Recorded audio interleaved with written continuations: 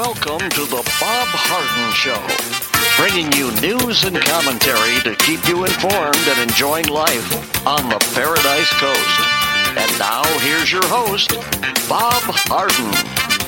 Good morning. Thanks so much for joining us here on the show. It's brought to you in part by the good folks at Johnson's Air Conditioning. Johnson's Air Conditioning is Naples' longest established air conditioning company. I hope you'll give them a call. The website is johnsonsairconditioning.com. Also brought to you by Life in Naples magazine. Be in the know and stay up to date by reading Life in Naples. The website is lifeinnaples.net. We've got a terrific show for you today here on this Christmas Eve. Also featuring William Yateman, Senior Legal Fellow at the Pacific Legal Foundation. We'll also be visiting with Dr. Chad Savage, the founder of the Your Choice Direct Care program. And we'll be talking about healthcare simple as streaming. And Larry Bell, endowed professor at the University of Houston in space architecture and author of many books, his latest, Architectures Beyond Boxes and Boundaries, My Life by Design. It is December the 23rd, and on this day in 1972, the Pittsburgh Steelers beat the Oakland Raiders 13-7 on a rookie running back, Franco Harris. His immaculate reception, it was called, touchdown in a waning seconds of a playoff game, one of the greatest plays in NFL history. Between 1933 and 1972, the Steelers were lovable losers, playing in only one postseason game, a 21-0 loss to Philadelphia Eagles in the 1947 Eastern Division playoffs. In 1972, the Steelers put together a rare winner, finishing the regular season with an 11-3 one-loss record and winning the AFC Central Division to set up the playoff showdown with the Raiders in Pittsburgh. After a scoreless first half, the Steelers built a 6-0 lead on field goals by Roy Gerela. But with less than 2 minutes left, Oakland's quarterback Ken Stabler, the Snake, remember him, scored on a 30-yard scramble. The extra point gave Oakland a 7-6 lead. Pittsburgh's season appeared to be over. On the 4th and 10 from the 40-yard line with 22 seconds left and no timeouts, Steeler quarterback Terry Bradshaw, under pressure, threw a pass towards Frenchy Fuqua at Oakland's 35-yard line. Defensive back Jack Tatum crashed into Fuqua, apparently hitting the football, which ricocheted towards Harris, who caught it just inches off the turf and ran down the sideline for a 60-yard touchdown. The miraculous score touched off a wild celebration by the Steelers fans. After review, officials kept the original touchdown call. The play remains controversial. If the ball had hit Fuqua last, the touchdown would have been declared an incomplete pass according to NFL rules at the time. Pittsburgh radio play-by-play broadcaster Jack Fleming's call of the play became famous. Bradshaw is running out of the pocket looking for somebody to throw to, fires down the field, and there's a collision, and it happened, caught in the air. The ball is pulled in by Franco Harris. Harris is going to be for a touchdown for Pittsburgh. The following week, the Steelers lost to the undefeated Miami Dolphins in the American Football Conference Championship game in Pittsburgh, but the Steelers losers, most of their existence became a powerhouse in the 70s, winning 4 Super Bowls. Unbelievable. The story is so interesting to me because this happened in 1972, and at age 72, rookie Franco Harris died this week at age 72. A great football player and certainly a leader on his team during the Pittsburgh Steelers. Well, Florida Supreme Court granted Governor Ron DeSantis request to impanel a statewide grand jury to investigate mRNA vaccine manufacturers. DeSantis announced earlier in December his petition for a statewide grand jury to investigate any and all wrongdoing in Florida with respect to the COVID-19 vaccine manufacturers. It's against the law to mislead and to misrepresent, particularly when you're talking about the efficacy of a drug, DeSantis said. The statewide grand jury will be allowed to investigate groups involved in the design, development, clinical testing, marketing, and distribution of vaccines said to prevent COVID-19 infection, symptoms, and transmission. It will be impaneled for 1 year.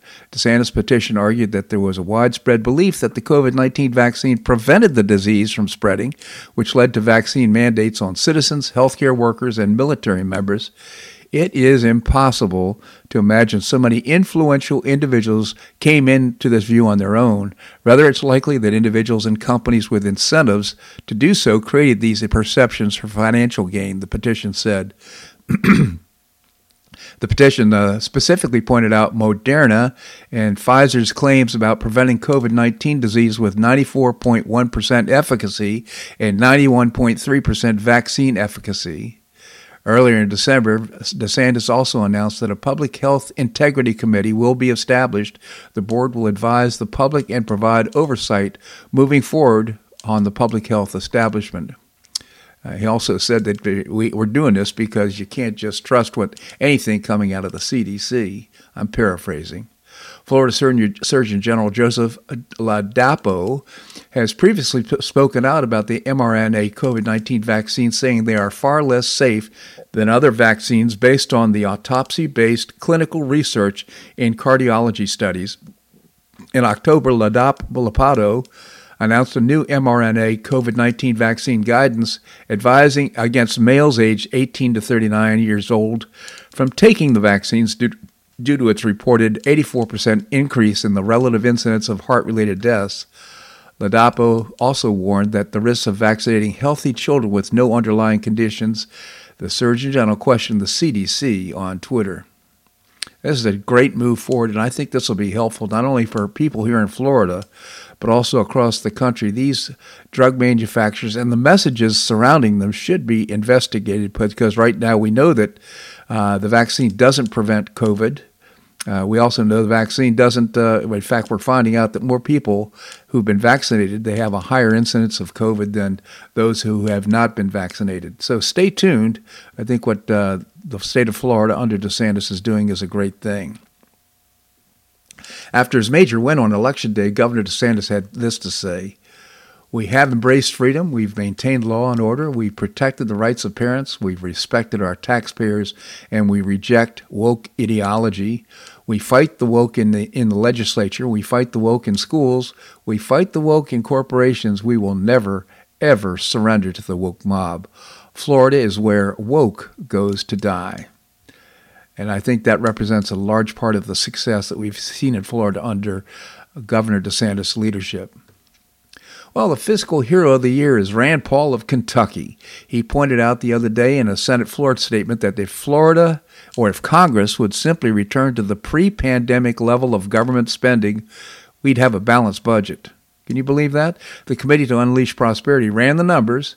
Sure enough, if Congress did what he suggests, we wouldn't have a $1.2 trillion deficit this year, but rather a $200 billion surplus. Green, not red ink. Even if we adjusted the 2019 budget for inflation, we'd still be saving almost $1 trillion. This might seem inconceivable that Congress would return to pre-pandemic spending levels, but this would only be following the historical precedent. When a crisis is over, we cut the budget and run surpluses. That was true after the Revolutionary War, the Civil War, World Wars I and II, and the Great Depression and the Cold War. Instead, on Capitol Hill, in both parties, we've just completed the biggest budget bender and blunder in modern times. So let's put a lump of coal in the stockings of the people that made this happen. Also, this is what they did. The Senate passed a massive $1.7 trillion government spending bill, 68 to 29 on Thursday, allowing it to pass to the House before Friday's deadline. The massive $1.7 trillion spending bill will provide funding to Congress and their pet projects through September, preventing the incoming GOP-led Congress to control the purse strings of the U.S. government. It also allow lawmakers to be able to get home in time for the holidays. That's important. Axios writes, now, of course, this liberal outlet, that the passage is a success for the 116th Congress, and it will fund the government through September and therefore prevent spending struggles when Republicans take control of the House in January. The American people voted for Republicans to lead the House, but instead, Democrats will see the initiatives funded nearly halfway through the next congressional term. Fortunately, both senators from Florida, Senator Scott and Senator Rubio, voted against the bill, as is, I think, most of the congressmen from Florida. It's just really sad to think that somehow the people speak, they bring people into Congress, they win the election, and they don't it's just one. It just continues just the way it's been all the while. So disheartening. Well, American car companies, the auto companies, are going green, and they've soon stopping production of gas-fueled cars as they shift to electric vehicles. Only about 6% of cars sold in America today are EVs, electric vehicles, and polls show that about half of Americans don't want them. But Ford and GM are listening to the Sierra Club and not to their customers. This is going to flop, much like when Ford tried to get Americans to buy Edsels. Remember Ford's son Edsel, and they named the car for him. They did a lot of research, and it just bombed. It did not sell at all. For youngsters, that was the 1950s car that nobody wanted. But at least someone gets it. Akio Toyoda, the president and grandson of the founder of the giant Japanese car company, is going to buck the trend. People involved in the auto industry aren't largely a silent majority. That silent majority is wondering whether EVs are really okay to have a single option, but they think it's a trend, so they can't speak out loudly, he told reporters. I believe we need to be realistic about what society will be able to fully adopt, a battery electric vehicle. And frankly, EVs are not the only way to achieve the world's carbon neutrality goals. And I would just parenthetically add that are pretty much, the premise of them are kind of stupid. But sad that the Japanese understand American car buyers better than the executives in Detroit. So much for buying American. I will not own an electric vehicle. They're great. I've ridden in them. They're a lot of fun. But unless you're using it just as a second car to kind of scoot around the city, I don't think they'd be very reliable. They actually use more electricity, and electricity, of course, is produced by coal, so the whole premise of this thing is kind of crazy. Well, life expectancy for Americans born in 2021 was just 76.4 years, the lowest in a quarter century, according to new data from the U.S. Centers for Disease Control and Prevention. The life expectancy was down 0.6 years from 2020 and 2.4 years from 2019. That's a lot. It's also not been so low since 1996, when it was 76.1 years. Males continuing to pass the trend, born in 2021, have a lower life expectancy than females, 73.5 years compared to 79.3 years. Males' life expectancy decreased slightly more than females, pushing the gap between the sexes to 5.8 years. 9 of the top leading causes of death in 2021 remain same as in 2020.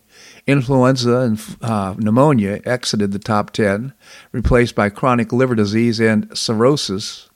So that indicates an indication of more alcohol consumption. The total causes of death are heart disease, number 1, cancer, COVID-19, unintentional injuries, stroke, chronic lower respiratory diseases, Alzheimer's disease, diabetes, chronic liver disease and cirrhosis, and kidney disease. Deaths attributed to COVID-19, where 19 was listed as the underlying cause, increased by about 19% to 416,893 in 2021, despite the introduction of COVID vaccines. COVID-19 was behind 12% of the 3.4 million resident deaths in the United States. Heart disease and cancer killed more people, according to the CDC. The lower life expectancy was largely because of increased mortality due to COVID-19, unintentional injuries, chronic liver disease and cirrhosis, suicide, and homicide. That according to researchers. Sources for the data are death certificates filed across 50 states. They don't mention anything about the sudden adult death syndrome or what may be caused by the vaccines. Those are not listed here, which I think, by the way, drug overdose deaths soared in 2021 compared to 2020, contributing to the jump in overall mortality and lower life expectancy. This segment of the show brought to you by the good folks at Johnson's Air Conditioning, Naples' longest established air conditioning company. I hope you visit the website, johnsonsairconditioning.com. Also brought to you by Life in Naples magazine. Be in the know and stay up to date by reading Life in Naples. The website is lifeinnaples.net. Coming up, we're going to be visiting with William Yateman. He is a senior legal fellow at Pacific Legal Foundation. That and more right here in the Bob Harden Show on the Bob Harden Broadcasting Network.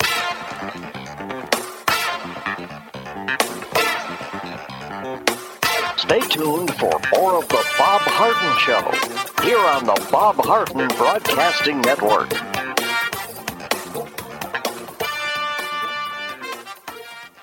I'm Bob Harden, the host of the Bob Harden Show. One of my favorites for breakfast or lunch is Lulabee's Diner, providing great service, fabulous food, and a rockin' good time. Lulabee's Diner is a throwback to the 60s, complete with great music and a fabulous 60s decor. What I like best is a blend of great food, great value, and terrific service. Most of the friendly waitstaff has been part of Lulabee's for years. I enjoy the great choices for breakfast and lunch, and you'll find the menu has everything and anything to satisfy your taste. Lulabee's offers catering, party platters, lunch boxes, and more. Lulabee's Diner will quickly become one of your favorites for breakfast or lunch. No reservations are needed. Check out the website at lulabees.com and stop by Lulabee's Diner, open from 8 a.m. until 2 p.m. 7 days a week. Lulabee's Diner in the Green Tree Shopping Center at the corner of Immokalee and Airport Pulling Roads. Stop by Lulabee's Diner for fabulous food and for a forever cool rockin' good time.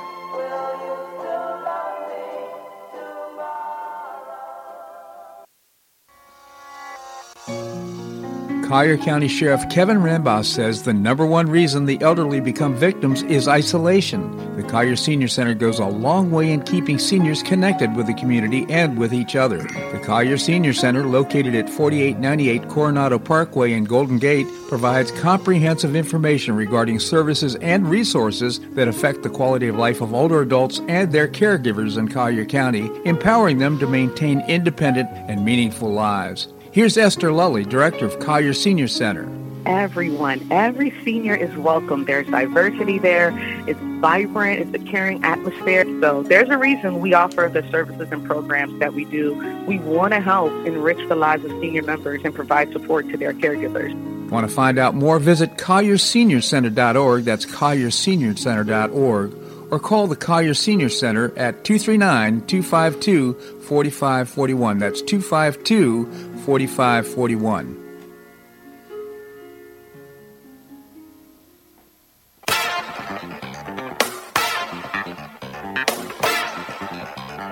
Welcome back to the Bob Harden Show. And now here's your host, Bob Harden. Thanks so much for joining us here on the show. It's brought to you in part by Gulf Shore Playhouse, bringing you professional New York-style theater at its very best, and you can find out more and get tickets by visiting the website, gulfshoreplayhouse.org. Coming up, we're going to visit with Dr. Chad Savage. He's the founder of Your Choice Direct Care. Right now we have with us William Yateman. He is a senior legal fellow at the Pacific Legal Foundation. William, thank you so much for joining us. Thank you so much for having me on, Bob. Always a pleasure, William. Tell us about the Pacific Legal Foundation. You bet. We're a legal nonprofit, and we defend Americans in court from government overreach and abuse. Worthy mission indeed. So, William, on our calls weekly, we talk about what's happening on Capitol Hill, and I don't know about you, but I'm so disheartened by passage of this so-called bipartisan $1.7 trillion spending bill. What are your thoughts? Oof, it is an abomination, both as a matter of substance and a matter of process. So yes, $1.7 trillion is the figure being cited by the bill's backers, but that actually, through a number of accounting gimmicks, hides about $150 billion. So its true price tag is more like $1.85 trillion. And as I noted last Friday, this is only discretionary spending. This does not include mandatory spending like Social Security and Medicare. So a big piece of the pie is being left out, which is another, arguably, that's another accounting gimmick. And as a matter of deliberation, this thing dropped on Tuesday night, and it passed on Thursday at about 3 p.m., so that means there was about 39 hours of deliberation, all told, including overnight. So this is a 4,000-page bill that absolutely no one read. So it really is, it's just a pox upon Congress. I mean, this, alas, is how these bills come to light. Leadership intentionally schedules these things to such that the issue is raised right before Christmas. I mean, and then they use the fact that all the lawmakers want to get out of the city sort of as a major negotiating ploy, if you will, in order to get them all to sign this bill that they haven't, or sign off on this bill that they haven't read. So, it's just depressing. And the extent to which it was bipartisan, yes, we've got at least in the Senate, seemingly no will in the GOP caucus to rein in spending. McConnell, he defended this bill. He trumpeted its virtues. According to Senate Minority Leader Mitch McConnell, he said this is a great thing because discretionary spending increases less than inflation.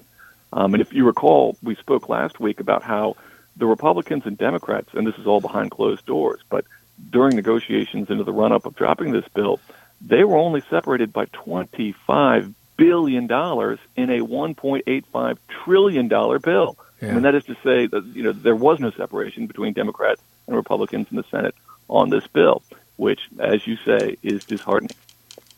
You just think about it and take a step back. The people spoke. We had elections. In the midterm elections, we decided that we wanted to have a more conservative House of Representatives, the keepers of the purse. And what happens?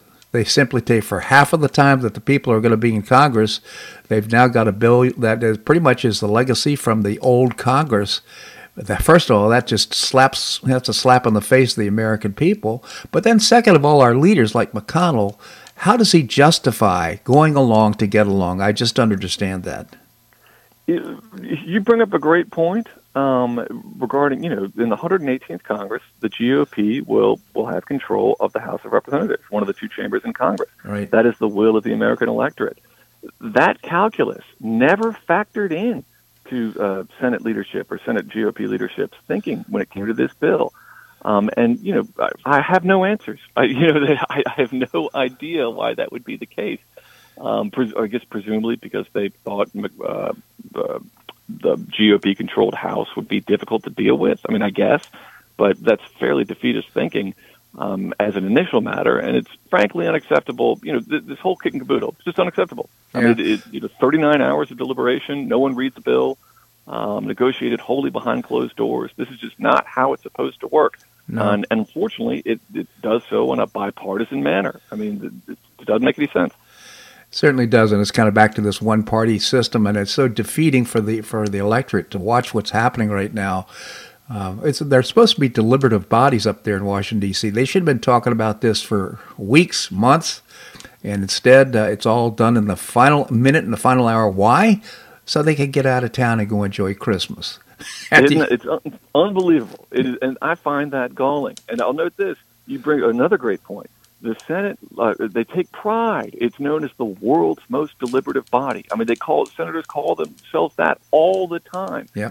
And this is the antithesis of that. I mean, they're literally not reading the bills before they pass them. How can that be acceptable? And their only impetus, as you know, their only justification is, well, we had to get out of town for Christmas. And I don't want to sound like a Grinch, but they all have homes in D.C. I mean, their families could come to them. That's exactly right. So before I let you go, I'd love to get your comments on what's happening on the border. Oh, on the border? Oh, shoot. So this Title 42 measure, it was a Trump-era immigration control policy. Basically, it allowed border agents to turn away people coming into this country, or trying to come into this country on health grounds, particularly COVID grounds. So it was set to expire this week.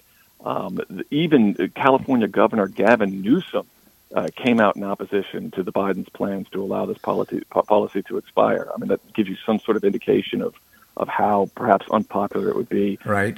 Even in Democrat-controlled states. But the long and short of it is, it was paused by the Supreme Court earlier this week. And what is more, within the perhaps it's the only small silver lining to what the Senate did this week, they tucked into that bill an amendment proposed by Senator Sinema out of Arizona that would continue the Title 42 policy as it currently exists until Biden comes up with something new. So that is to say, both legislatively and via the Supreme Court, the Biden administration has effectively dodged a bullet. I mean, that is no doubt the biggest fan of these developments was the Biden administration, who basically got to dodge a very difficult political decision. They were caught between the sort of very pro-immigration element of his base and sort of the more practical-minded centrists. And these Supreme Court pause and the legislative pause buys them time. Unbelievable. You just can't make this stuff up. William Yateman, again, Senior Legal Fellow at the Pacific Legal Foundation. Pacificlegal.org is the website, pacificlegal.org. William, always appreciate your most well-informed and interesting commentary here on the show. I hope you and your family have a wonderful and Merry Christmas and Happy New Year. Thanks so much for joining us. Thank you so much, Bob, and I hope you and your family as well have a fantastic Christmas and a Happy New Year. Thank you so much, William. All right, coming up, I'm going to visit with Dr. Chad Savage. He's the founder of Your Choice Direct Care. This is so interesting. We're going to do that and more right here on The Bob Harden Show on the Bob Harden Broadcasting Network.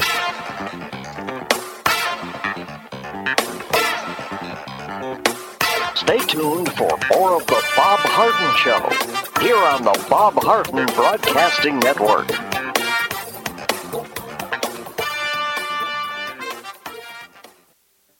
Do you have questions about your retirement? Ameriprise Private Wealth Advisor Jason Nardella with Nardella Financial Group, a private wealth advisory practice of Ameriprise Financial Services, LLC, can help.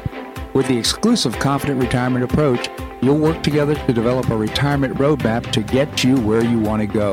Call Nardella Financial Group today at 239-325-1041. That's 239-325-1041. Office is located at 9015 Stratosdale Court, Suite 103, Naples, Florida.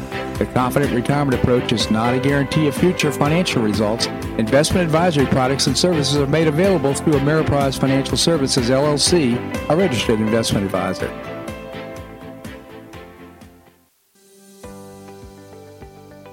Finish what you started with the Hodges University Wheel. You can complete your bachelor's degree in as little as 1 year with your previously earned credits. What's the Wheel? It's a customized bachelor's degree in organizational management. Learn about and apply the business, management, and leadership skills you need to advance your career.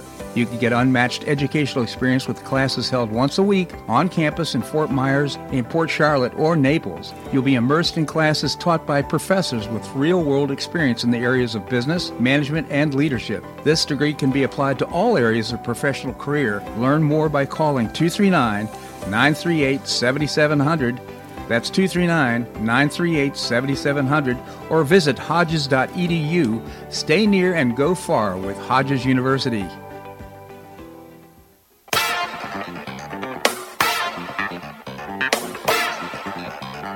Welcome back to the Bob Harden Show. And now here's your host, Bob Harden. Thanks so much for joining us here on the show. We're providing you news and commentary rooted in a commitment to individual liberty, personal responsibility, limited government, and the rule of law. Coming up, I'm going to visit with Professor Larry Bell, endowed professor at the University of Houston in space architecture. Right now, we have with us Dr. Chad Savage. He's the founder of Your Choice Direct Care. Dr. Savage, thank you so much for joining us here on the show. Morning, Bob. Happy to be on. Thank you so much, Dr. Savage. Tell us about Your Choice Direct Care. Sure. So Your Choice Direct Care is a direct primary care model of medical practice. So it's actually my own personal practice. Their direct primary care practices are a bunch of independent practices that practice a model of medical care. It's not a franchise or anything of that, but it's a concept of medical care that's trying to get away from the rushed, low quality and high cost practice of medicine that's characterized by the governmental insurance company complex that dominates American healthcare. And, years ago, a number of us just really got fed up with the practice of medicine that in the way it was going in the United States, 5-minute visits, insurance companies telling the doctors and the patients what medications they could use, who they could refer to, what diagnostic tests could be done. And we really, when we started to look into it, we really realized it was, in fact, how we financed the system that had corrupted it so greatly. Because we give money to these insurance companies, we pay the government in taxes, and then after taking a large chunk of that money, they turn around and in theory give it back to us in the form of a medical benefit. But it's not. First of all, you're definitely not getting dollar for dollar. You're getting a substantial amount of that money that drifts off into the coffers of these companies and the governmental agencies that manage them. Right. But also they put stipulations on it, so they actually control the practice of medicine. So we were trying to get away from that, and we determined that in a membership model, kind of analogous to Netflix, a gym membership, or a cell phone bill, that without charge to the patient when they come to see us, They can see us as much as they want, and we don't charge them for the visits. We can dispense medications at cost, and just as a quick example of that, I can give a month's worth of a certain blood pressure medication for under 25 cents for an entire month to my patients, which means, it's less than the cost of a gumball to manage your hypertension. And then we get cash pay labs and other things, trying to make that better quality of care much, much more affordable. That is so interesting. For our listeners' benefit who don't take blood pressure medicine, what would it cost? You mentioned 25 cents for a month. What would it cost to go through the system?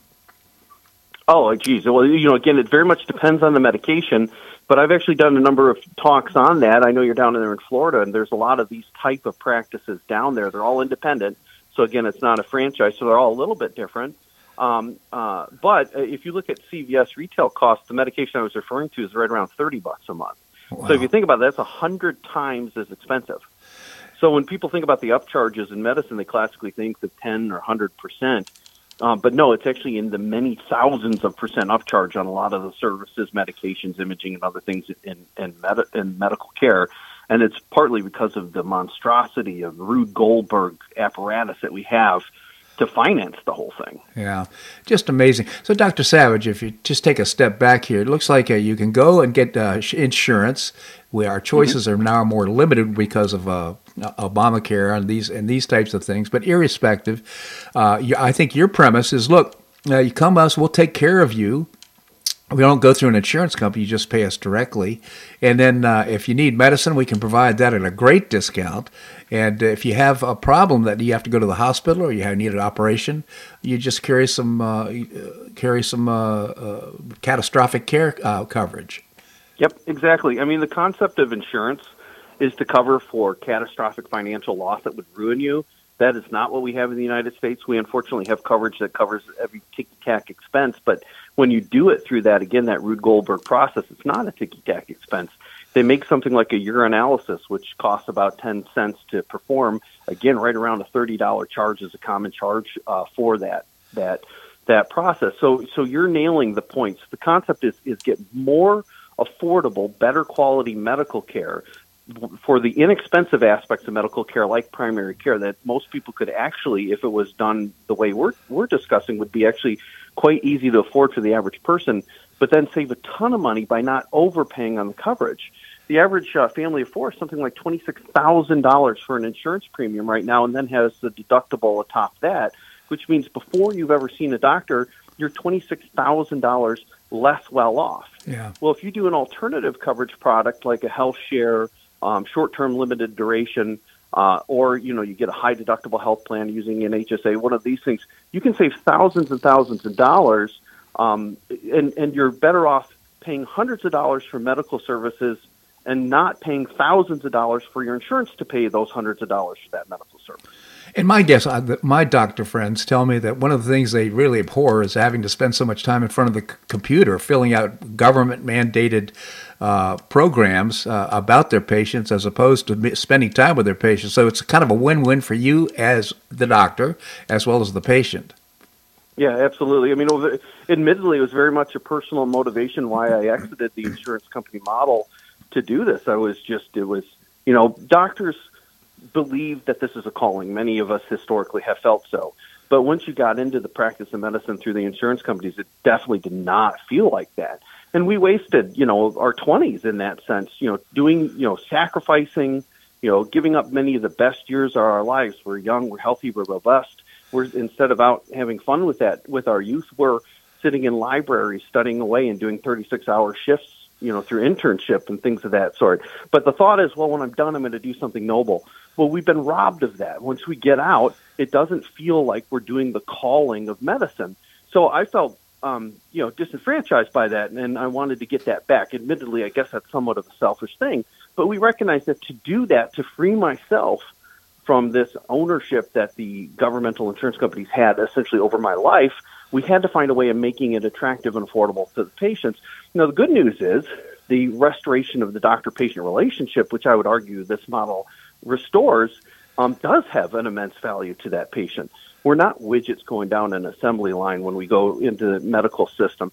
People like that human interaction, and I'd argue that the human interaction itself has a healing aspect to it. Yeah. So that's very much restored by this practice, and then we try to make it financially viable for people too. And the system is so broken right now that making the claim that we can make it both higher quality and more cost effective seems outlandish.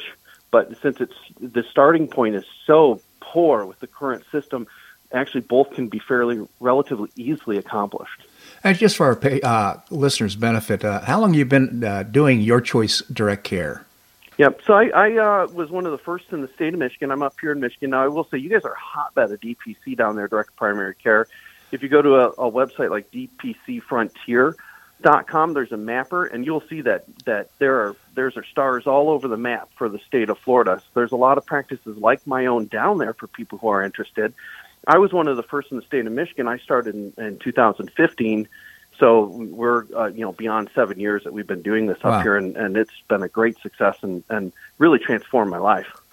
And another way to get government out of our lives, which is a major benefit, as I understand it, this $1 trillion spending bill that has just been shamefully passed by the House and the Senate now is going on to the president's desk, apparently has modifications to our current health program that make it even more restrictive and more difficult to navigate. So again, help us understand how we can take a look at this option for ourselves here in Florida.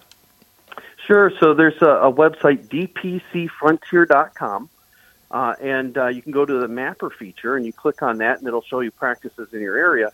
And now that's specifically just for the practice. If you're trying to find coverage options that are compatible, obviously I'm not a financial planner or an insurance agent, so people have to do their own due diligence. But I'm part of an organization called DOCS4, the number 4, Patient Care Foundation. And if you look that up online, there are a number of videos. If you type my name in, that's been kind of my thing over the years, is looking at how do we make this affordable, combining less expensive coverage with higher quality care. And they actually wrote a piece in townhall.com, which is a news website, several years ago of my first 5 years of experiencing this. I myself see a direct primary care doctor. I got a health sharing ministry, which is an alternative to traditional insurance company. Yeah. And because when I left the hospital, I had to seek out coverage, and I was just aghast when I started looking at the prices of these things. I couldn't believe people had been paying these all these years. And I don't think a lot of people get it from their employer, realize how expensive these insurance products are, and that when they get it through their employer isn't the benevolence of their employer. Their employer could have given them that as wages, but instead is giving it in an insurance product. But anyway, I looked, and in the first 5 years, by combining direct primary care with health ministries, with Samaritan, which is the one I specifically use, my family saved $88,000 over the premium of the Obamacare exchange insurance product alone. Wow, unbelievable. Again, give us that. If you extrapolate that over a decade, that's a modest house in savings, not a deprivation of care. I'd actually argue we got better care with DPC, but it's actually just with the savings, not rationing care, nothing else, just getting a better price and better quality. Okay, so for our listeners that might have been fumbling for a pencil or pen when you're giving the websites, give us those two websites again so we can check it out. Sure. So if you want to find practices like my own, dpcfrontier.com, and there's a mapper link, and it'll bring up a engageable map so you can move it around and look at wherever you are. And then also the organization that we do educational seminars with. We actually do quite a few in Florida, DOCS4 Patient Care Foundation.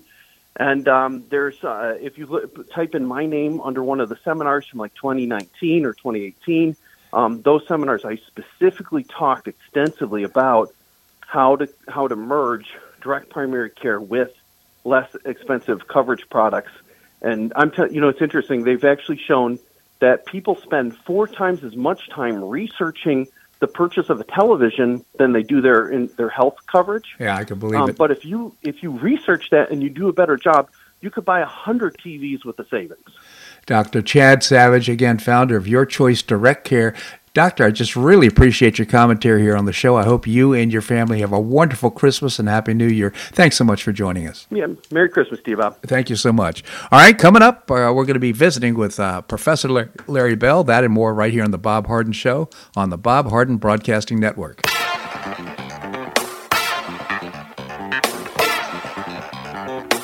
Stay tuned for more of The Bob Harden Show here on the Bob Harden Broadcasting Network.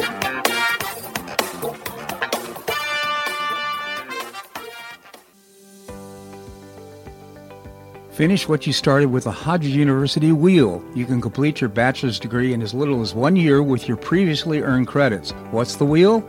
It's a customized bachelor's degree in organizational management. Learn about and apply the business, management, and leadership skills you need to advance your career. You can get unmatched educational experience with classes held once a week on campus in Fort Myers, in Port Charlotte, or Naples. You'll be immersed in classes taught by professors with real-world experience in the areas of business, management, and leadership. This degree can be applied to all areas of professional career. Learn more by calling 239-938-7700.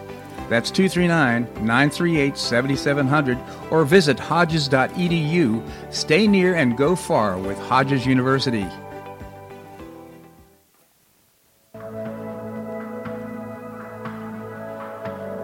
Do you suffer from joint pain in your shoulders, hips, or knees? I was suffering from debilitating pain in my knees. On a referral, I saw Dr. George Markovich with the Institute for Orthopedic Surgery and Sports Medicine. He successfully treated my symptoms and pain for several months. Finally, having exhausted all alternatives for pain management, Dr. Markovich and I agreed that surgery was my best alternative. Dr. Markovich replaced both of my knees in 2006, and I now have full range of motion in both knees, and I have no pain. I now play golf and exercise free of debilitating pain in my knees. Don't suffer needlessly with joint pain. Call orthopedic surgeon Dr. George Markovich with the Institute for Orthopedic Surgery and Sports Medicine at 482-5399. That's 482-5399. He did a great job for me, and he'll help you too.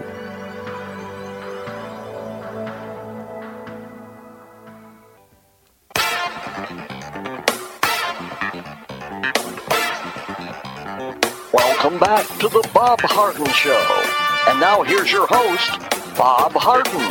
Thanks so much for joining us here on the show. It's brought to you in part by the Foundation for Government Accountability, creating policies and programs to get able-bodied folks off of welfare and work, also helping create strategies for people just getting into elected office and to help them to accomplish their goals. Just a terrific organization. I proudly serve on the board, by the way. The website is thefga.org, thefga.org.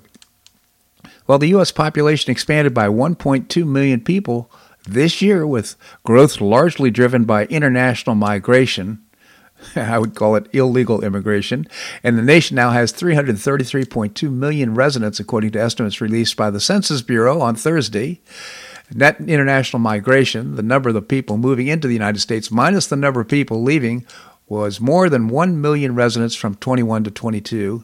That represented a growth rate of 168% over the previous year's 376,000 international migrants, with every state gaining residents from abroad, according to the 2022 population estimates. I think a real tribute to Biden's spreading these people all over the United States, unfortunately. Natural growth, the number of births minus number of deaths, added another 245,000 people to the total in what was the first year-over-year increase in total births since 2007.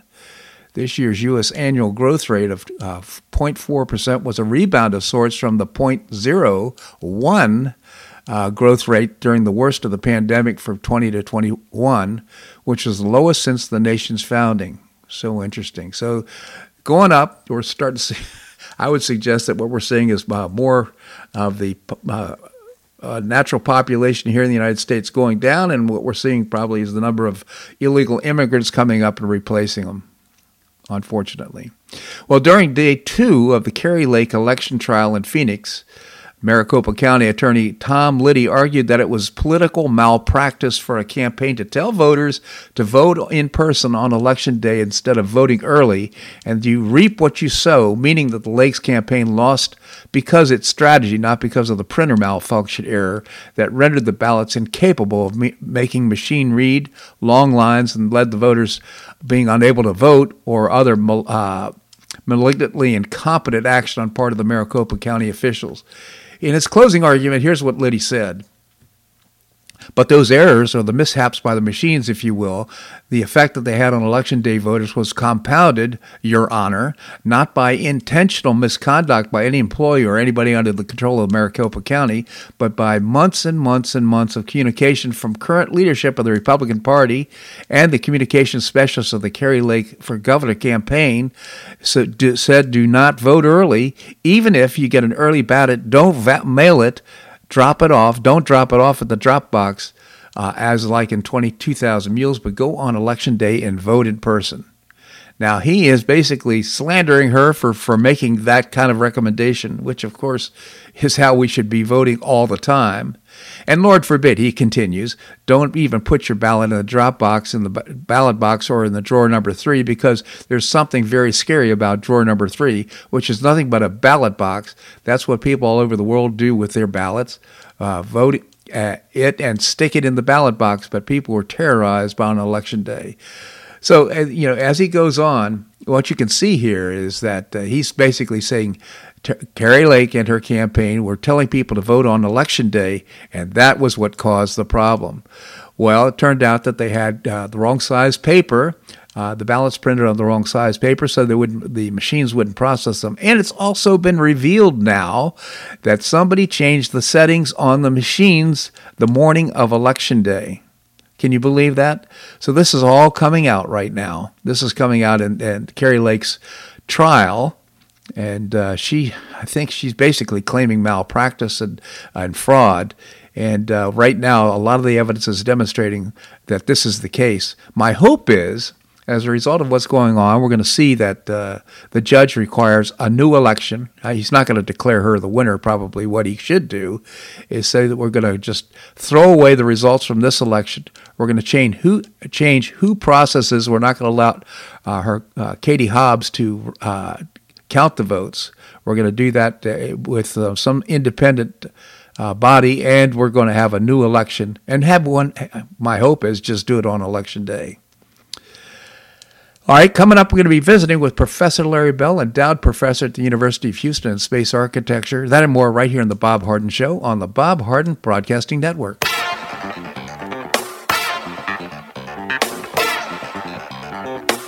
Stay tuned for more of The Bob Harden Show here on the Bob Harden Broadcasting Network.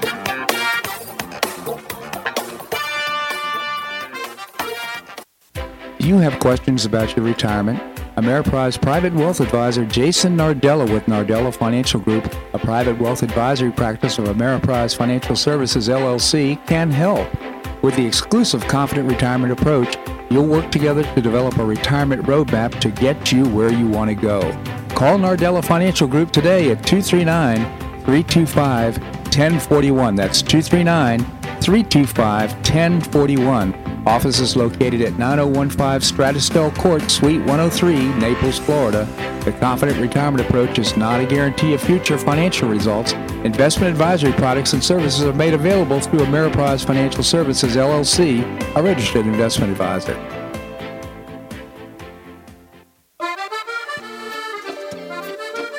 Blue Provence Restaurant is a favorite dining destination for many Neapolitans, including Linda and myself. Blue Provence, located in a historic building in the heart of Old Naples at Creighton Cove, offers a mix of French bistro cooking with bold, fresh Floridian flavors. Experience award-winning cuisine at Blue Provence and enjoy one of Florida's most extensive, eclectic, and fun wine cellars. Dining your choice of the popular Eat-In Bar, the intimate Courtyard Garden, or the beautiful Provencal Caribbean Dining Room. Enjoy a wonderful and memorable evening in a casual and relaxed atmosphere that includes a taste of Provencal hospitality. Blue Provence is open 7 days a week all year round.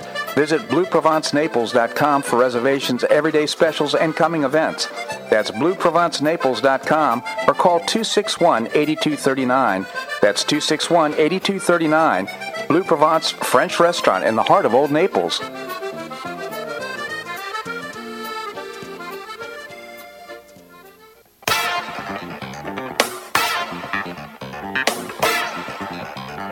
Welcome back to the Bob Harden Show. And now here's your host, Bob Harden. Thanks so much for joining us here on the show. It's brought to you in part by Choice Social. Choice Social is a new, refreshing social networking platform, and you can find out more by visiting the website choicesocial.us. We can also download the app at choicesocial.us. We have with us Dr. Larry Bell, endowed professor at the University of Houston in space architecture. He's also the author of 12 books. His latest, just fascinating, Architectures Beyond Boxes and Boundaries, My Life by Design by Professor Larry Bell. He also writes a column for Newsmax.com. It's called On Point. Professor, thank you so much for joining us. And Bob, it's always a pleasure and a joy. Thank you so much, and happy holidays. Thank you as well, Professor. So your latest column in Newsmax is Don't Bet Farm on media coverage GOP House probes into Dems. Yeah, I think that's pretty accurate. Maybe you could tell us about it. Yeah, I've been having a discussion with lots of my friends, and now with the changeover with the House oversight committees to Republicans, and I think we're going to see a lot of dramatic changes in terms of, in the previous couple of years, there's been all things bad about Trump, and the Capitol 6, the January 6 riots, and Trump did this, Trump did that, and so on. And I think we're going to see quite a change in terms of what we're seeing now with the revelations in the Twitter files on FBI, and media collaboration on covering up Hunter's laptop, and of course investigations into the origin of COVID, which has been passed off as disinformation in the past, and it turns out that basically there's the notion that it was created in a wet market rather than a laboratory in Wuhan is becoming apparently fictional, and attendant to that, of course, is Anthony Fauci, Dr. Fauci, and his misstatements to Congress and to the American public, and on and on. There's going to be there's a lot of investigations. The Afghanistan debacle, how that happened, and so on. And the question is whether the media will cover any of this. They haven't done so in the past. My wife Nancy says, they won't. She's pretty much given up on this, and others seem to think the same. But my argument is that there's a lot of really ugly, salacious stuff that the media hasn't been reporting, the legacy media. And I just think it's too important and too juicy for them to pass up. I just don't think their business models will allow them to forfeit all those eyeballs and ears, that they need from viewers and listeners. Yeah. So it's an open discussion. I think we're going into unprecedented territory. I do too, Professor. It's kind of disheartening. We have Elon Musk reporting. He's had several drops now. I think he's up to 8 on what we're calling Twitter files about what's happened with the Hunter Biden laptop and so forth. And the mainstream media, the ABC, CBS, these mainstream media, there's been 14 minutes of coverage over the whole thing throughout all these different media outlets. They just ignore. And it's no wonder when you talk to your friends who are more liberal that they don't know what's going on because it's just not reported in the news. Well, I think the media's got a problem because they're having a harder time to deny that they knew all of this. Yeah. Of course, the FBI had the had a laptop in their possession for nearly a year, and just in the run up to the 2020 election, and then they were making the rounds to kind of alert the media. We know that happened with Facebook. We know it's happened with Twitter and so on, to sort of say, hey, there's going to be a Russian disinformation dump and look for it and so on, which is basically alerting them whether they mentioned the laptop specifically. Mm-hmm. That is pretty implicit that they were making the rounds to pass this off as disinformation, and so it seemed like it was a pretty and it's not just 2020. It was also back in 2016 mm-hmm. with really covering up Hillary's email problems, and the FBI with Peter Strzok and Lisa Page and so on, and their love notes back and forth about how they're going to stop Trump from being elected. So this is not a new phenomenon, and I think the media is having a hard time with plausible deniability that they didn't know about these things. Right. And that's probably part of their reticence. Professor, and here's the thing. Even if, for example, there are criminal referrals by the committee to the Justice Department, they're not going to take action on this. In other words, my concern is that even I want to see justice. I would like to see the rule of law applied to everybody, whether you're in the House of Representatives, whether you're the President of the United States. The law should apply. My concern is that with the Biden administration and with the current Attorney General and the FBI, we're probably not going to see, even with criminal referrals, justice applied to Hunter Biden and others.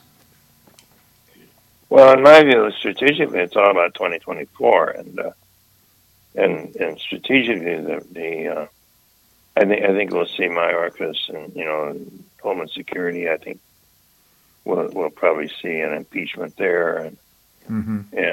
and probably it'll be maybe bipartisan, because the Democrats would like to be able to point the finger at somebody to, regarding the border crisis and maybe things. But I think the real strategy is really what the Democrats did with the two Trump impeachments and the January 6th stuff, was to really cripple Trump's election prospects and maybe make him ineligible. So, and on the Republican side, I think it's going to be, plausibly the same strategy, which is you don't want to really get, Biden out of office with impeachment, because it's enough to really indict him and connect him to his son's ill affairs, but it's really to make him even less palatable as a 2024 candidate. I think the Democrats are pretty much stuck with Biden, and also Kamala, and they have no bench. So I think the proper strategy is really to leave him twisting in the wind through 2024 with all this exposure, but not necessarily remove him until we do that by election in 2024. Yeah, so interesting. Again, Professor Larry Bell, again, the latest book, Architectures Beyond Boxes and Boundaries, My Life by Design. It's a terrific read. Get a copy on Amazon. Also, author of On Point, his column that he writes for Newsmax.com. I hope you'll visit that as well. Professor, always appreciate your commentary on the show. I hope you have a great holiday with you and your family. Thanks so much for joining us. And Bob, same to you and your listeners. Thank you so much.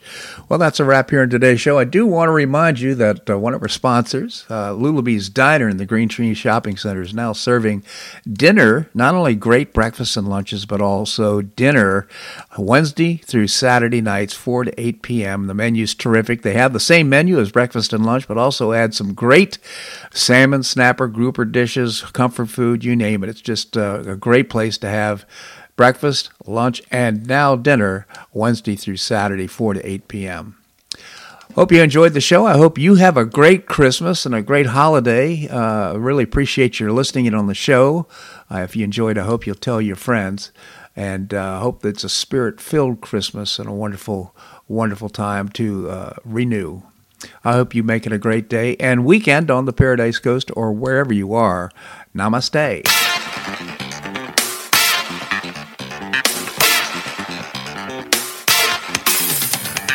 Thanks so much for listening to The Bob Harden Show on the Bob Harden Broadcasting Network.